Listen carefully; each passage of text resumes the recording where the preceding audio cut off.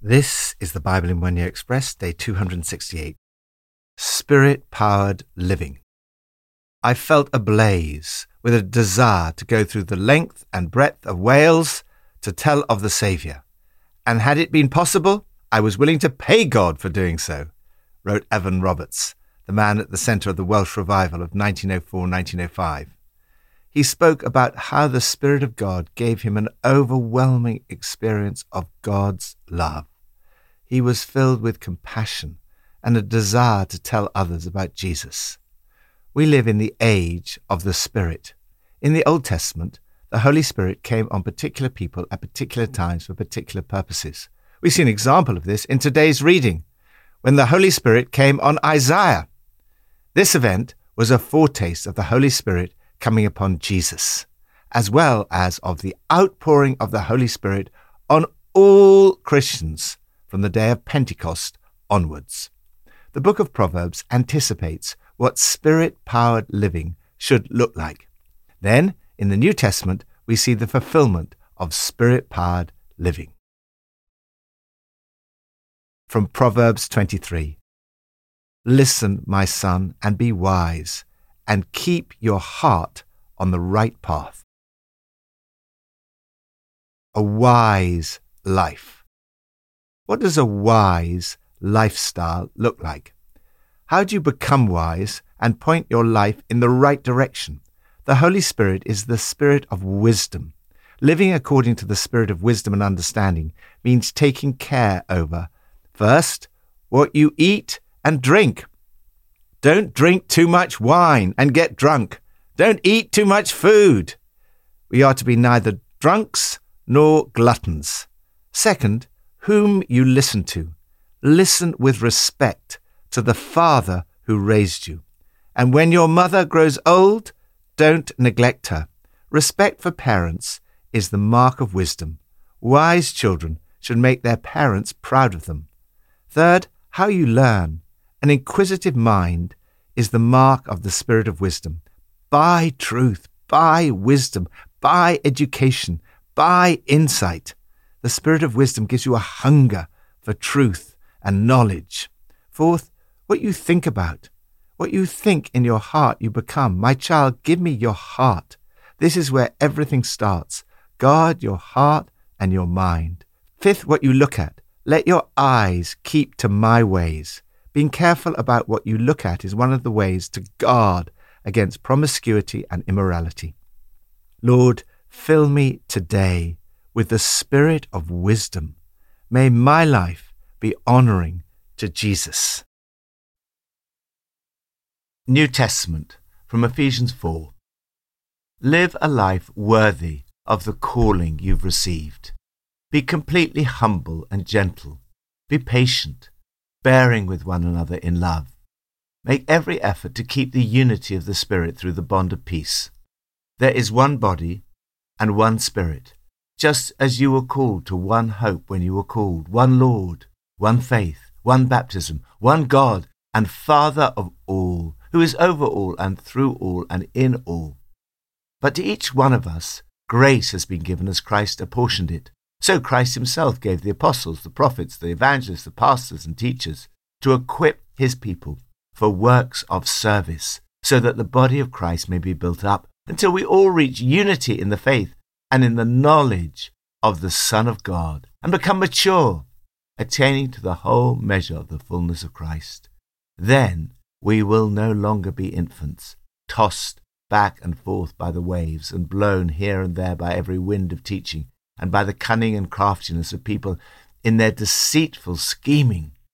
Instead, speaking the truth in love, we will grow to become in every respect the mature body of him who is the head, that is, Christ.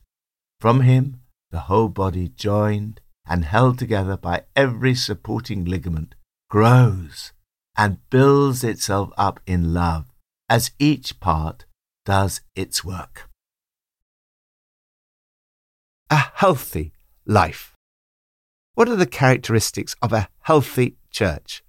Paul tells us how the church can grow up healthy in God. First, unity. Unity is not simply the work of the Holy Spirit, but the very instrument through which the Holy Spirit works. The Holy Spirit unites the church. The church is one. There is one body and one Spirit, just as you were called to one hope when you were called, one Lord, one faith, one baptism, one God and Father of all, who is over all and through all and in all. Unity is relational. All Christians are sons and daughters of the one God and Father of all. Therefore, we are brothers and sisters. We all love one Lord, Jesus. We all have the Holy Spirit living within us. Ultimately, it is our relationship to God, Father, Son, and Holy Spirit that unites us. And yet, unity is so hard in practice. It is easy to argue. It's easy to split. It's easy to start our own group with people who agree with us. Unity requires great effort. Paul urges us to make every effort to keep the unity of the Spirit through the bond of peace. We need to spare no effort to make the invisible unity of the one church visible at every level, within local churches, between churches, and among all denominations. Before he went to the cross, Jesus prayed that the church would be one in order that the world might believe. This unity is founded in God's unity, so it can never be at the expense of truth. We must continue to speak the truth in love. As John Stott writes, truth becomes hard if it's not softened by love. Love becomes soft if it's not strengthened by truth. The visible unity of the church should always be our aim. Paul describes characteristics that help this unity. Be completely humble and gentle. Be patient, bearing with one another in love. Second, diversity. Unity does not mean uniformity. The Holy Spirit brings both unity and diversity. Paul goes on to say, but to each one of us grace has been given as Christ apportioned it. Jesus has ascended higher than all the heavens, but he's also returned to the earth in the person of the Holy Spirit, through whom different gifts are now given to each of us in the church. Every single person in the church is a minister. You are a minister. The word for service means ministry. We are all given different gifts. Third, maturity. The purpose of these gifts is that the body of Christ may be built up until we all reach unity in the faith and in the knowledge of the Son of God, becoming mature as we attain the complete measure of the fullness of Christ. It is not enough to get older. We need to grow in spiritual maturity. Fourth, growth. Healthy children grow. Healthy churches grow in depth and in number. Church growth should be natural. This is a beautiful picture of how we can play our own part in the growth of the body of Christ. Speaking the truth in love, we will in all things grow up into him who is the head, that is Christ.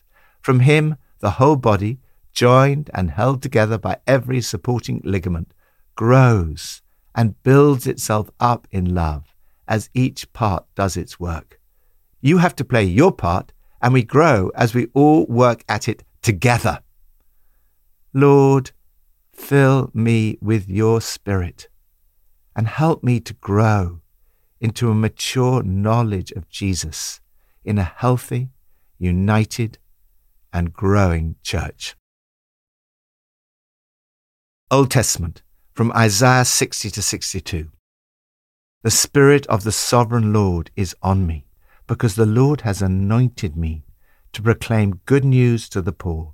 He sent me to bind up the broken-hearted, to proclaim freedom for the captives and release from darkness for the prisoners, to proclaim the year of the Lord's favor and the day of vengeance of our God, to comfort all who mourn and provide for those who grieve in Zion, to bestow on them a crown of beauty instead of ashes, the oil of joy instead of mourning, and a garment of praise instead of a spirit of despair. They will rebuild the ancient ruins and restore the places long devastated. They will renew the ruined cities that have been devastated for generations, and you will be called priests of the Lord. You will be named ministers of our God, for I, the Lord, love justice. An anointed life. Jesus announced his manifesto for his ministry and kingdom by reading from Isaiah 61. It is an audacious and revolutionary manifesto, and you have a part to play in bringing it about. Jesus went into the synagogue in Nazareth and was handed the scroll of the prophet Isaiah.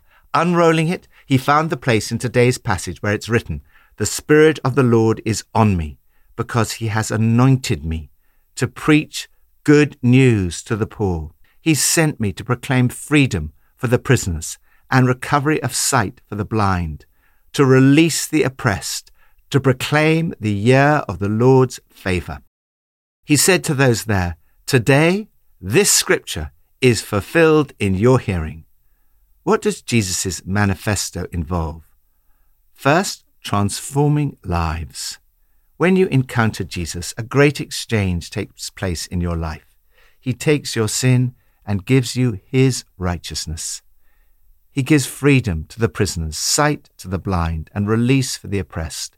He bestows on you a crown of beauty instead of ashes, the oil of gladness instead of mourning, and a garment of praise instead of a spirit of despair. Second, transforming relationships. Jesus uses the analogy of marriage. As a bridegroom rejoices over his bride, so will your God rejoice over you. Marriage is meant to point people to the close, intimate, and loving relationship God desires to have with us. A strong society is built on strong families. Strong families are built on strong marriages. Third, transforming culture. Cities tend to be the source of culture. Isaiah declares they will rebuild the ancient ruins and restore the places long devastated. They will renew the ruined cities that have been devastated for generations. The manifesto of Jesus involves the transformation of the mountains of influence, the marketplace, government, education, media, arts, and entertainment. Fourth, transforming society. A transformed society will involve dealing with issues of poverty. Jesus came to preach good news to the poor.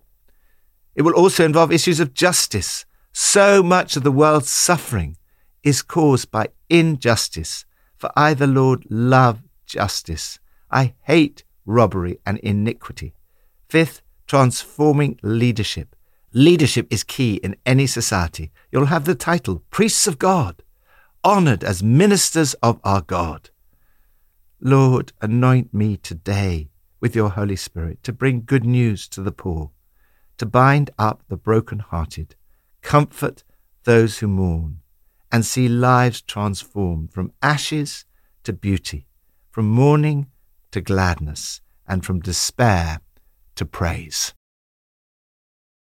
Pippa adds, Proverbs 23 verse 22 says, "Do not despise your mother when she is old." I definitely need to remind my children of this verse.